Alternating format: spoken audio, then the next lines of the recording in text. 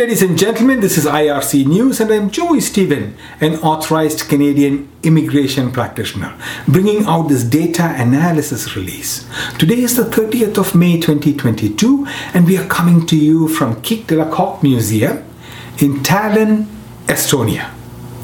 Estonia is a beautiful country bordered by Russia in the east, Latvia in the south, and the Baltic Sea in the west and the north.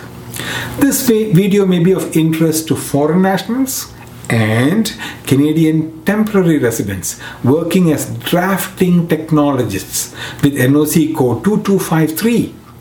We are talking about the AIPP program selection in 2019 and 2020, which will give you some understanding on the number of people being selected in this category for the AIPP program every year. And you will also know about the trajectory of this NOC code. In 2019, a total of 10 applicants in NOC 2253 was processed for Canadian permanent residents under the AIPP program.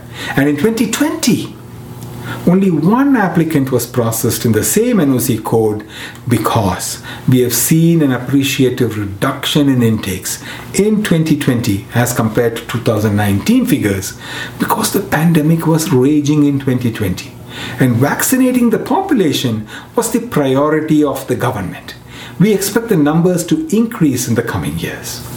The total number of people selected under the AIPP program in 2019 in all NOC codes was 5,380, and in 2020, the first year where you can see the impact of the global pandemic, the number reduced a little bit but was significantly high at 3,234.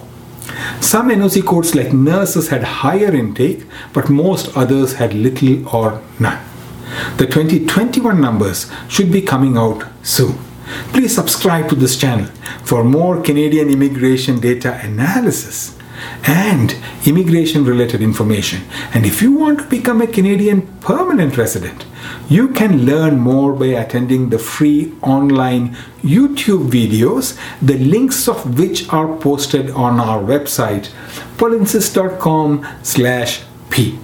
From all of us at IRC News and your Polinsys team, we thank you for watching and have a great day.